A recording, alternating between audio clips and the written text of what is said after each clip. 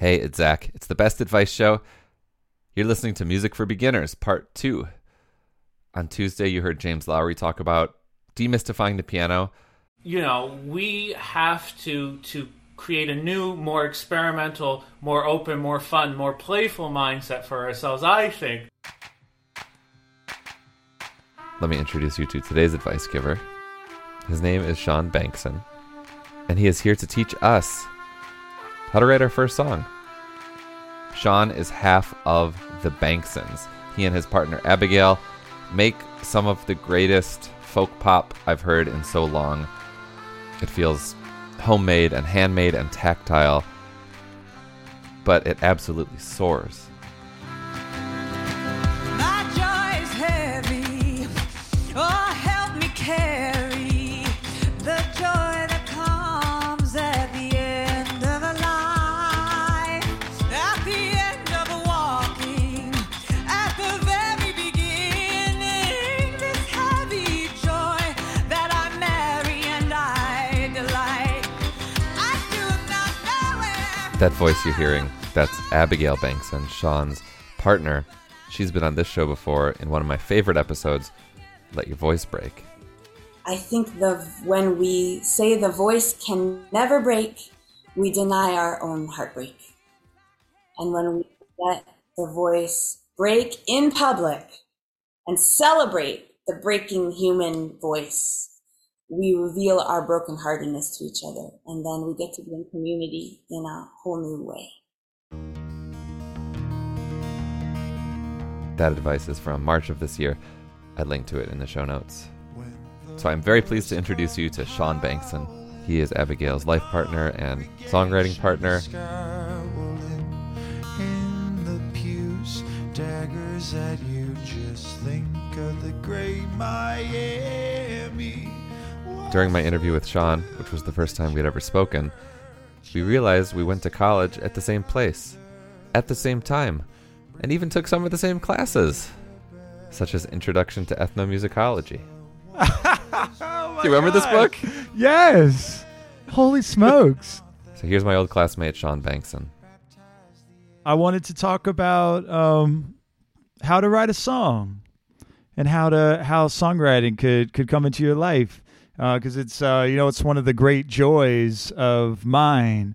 And so if you do want to write a song, if you want to become a songwriter, the first step is to just decide that you are one, is to say that you are now a person who writes songs, and to start telling those songs so you're ready for them to come in. And you want to make sure you have something to record, like your phone or something where you can record, or a notebook to jot stuff down. And then just be ready, because little ideas will come in wherever they are, and try as much as you can to capture them right when they do come in. Okay. Oh, melody, are you here for me? I am waiting for you to accept me. Shaun is very used to recording himself during early iterations of songs. I'm so lucky that he was willing to share some with me, like this one. This is an early version of something he's been working on, which we'll hear the full version of at the end of this episode.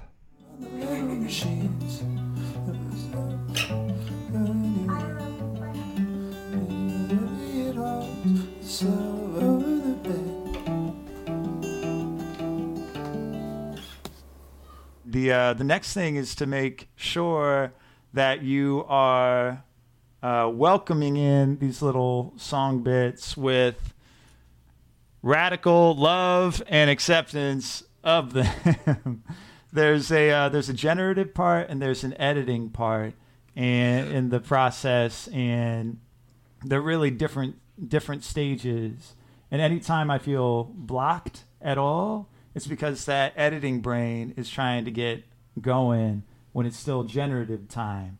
And so just let in those little bits, write them down, record them, and then once you've got a little pot of ingredients together, then you can sit down and start piecing them together and trying out different words or tunes. Oh, myself together as a dream.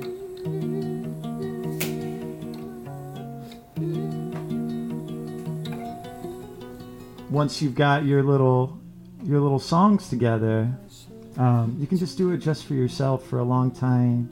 But if you do want to share it, something that Abigail and I have learned in writing together is that often when you're first sharing something, it's good to know whether this is a moment where you're hoping to talk about it or if you just want applause.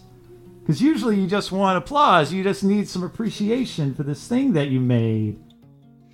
Wait, so you're saying when you share it, originally you want to tell the person kind of what you need?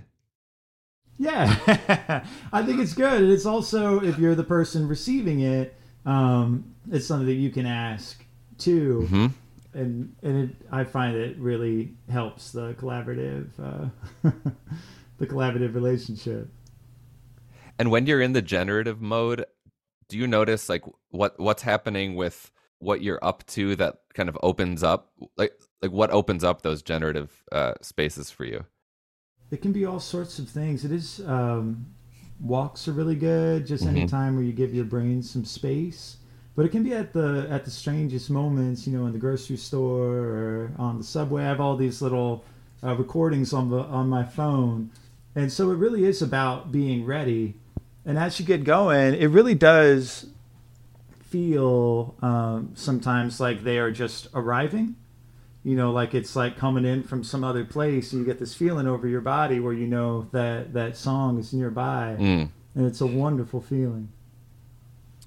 It's intimidating, especially when we hear people like you, because you've practiced for so long, you have a love and a gift for it. What's one way we can get over our intimidation if we've never written a song before? I do think something that I like thinking about with learning new things is that we as humans are actually hardwired to do it. Like that is our special species strength is learning, and we tend to think of children as being these very natural sponges, but actually grown-ups have the same ability to learn as kids do.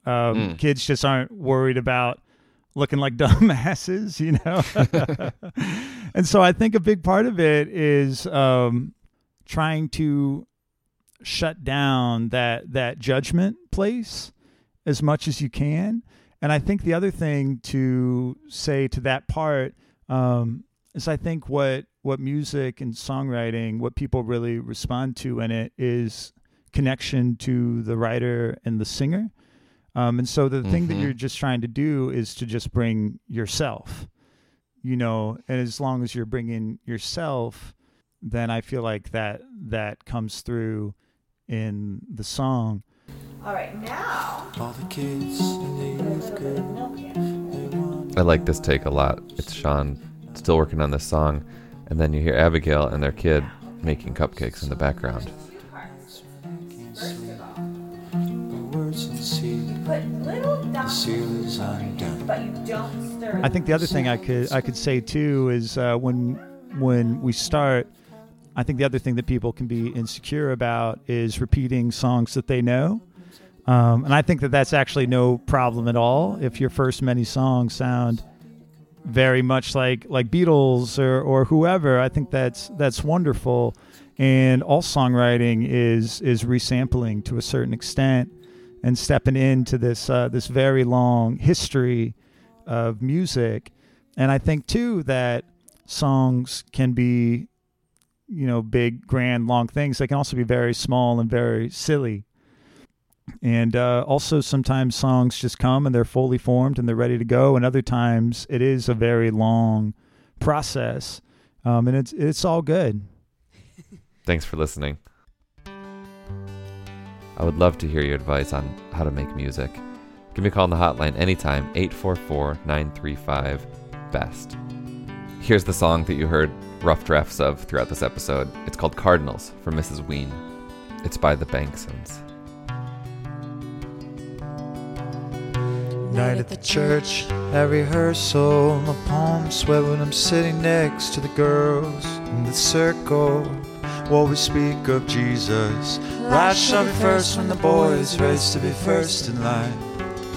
The girls shall be first, the boys behind. Kay conducts the children, the blossom of the chorus, a Solomon first, a tree in a forest. The lights behind her hair bounce off the vinyl flooring, fluorescent lights her face adoring. What I will remember forever is a tree lit up with cardinals, small painted with the snow that fell slow. The LCD screen in the churchyard.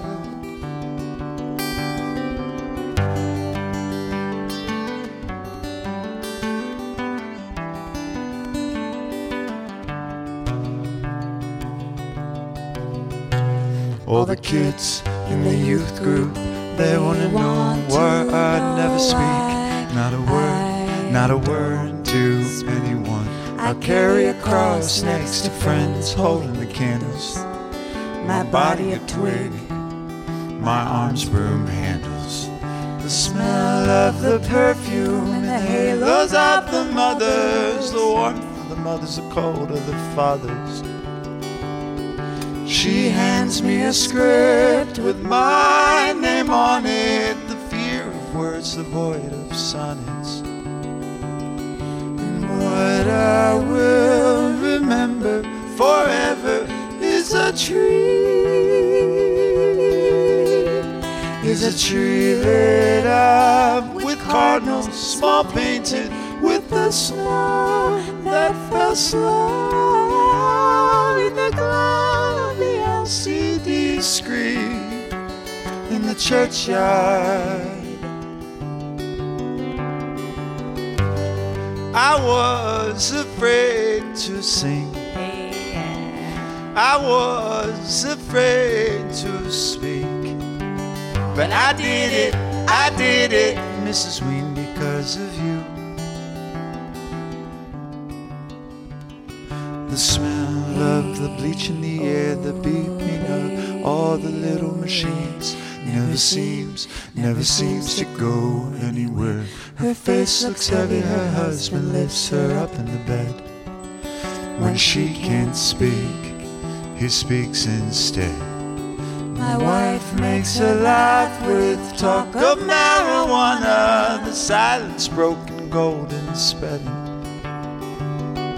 I look for the words that never come, they never come,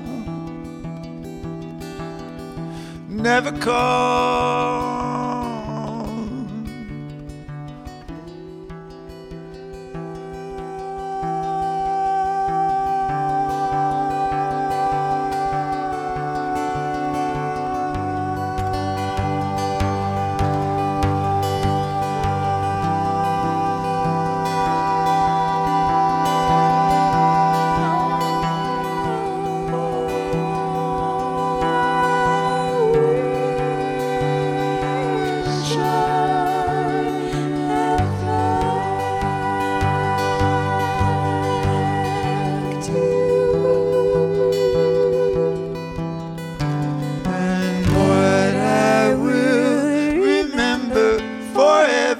Mrs. Ween is a tree lit up with cardinals, small painted with the snow that fell slow in the cloudy LCD screen in the churchyard.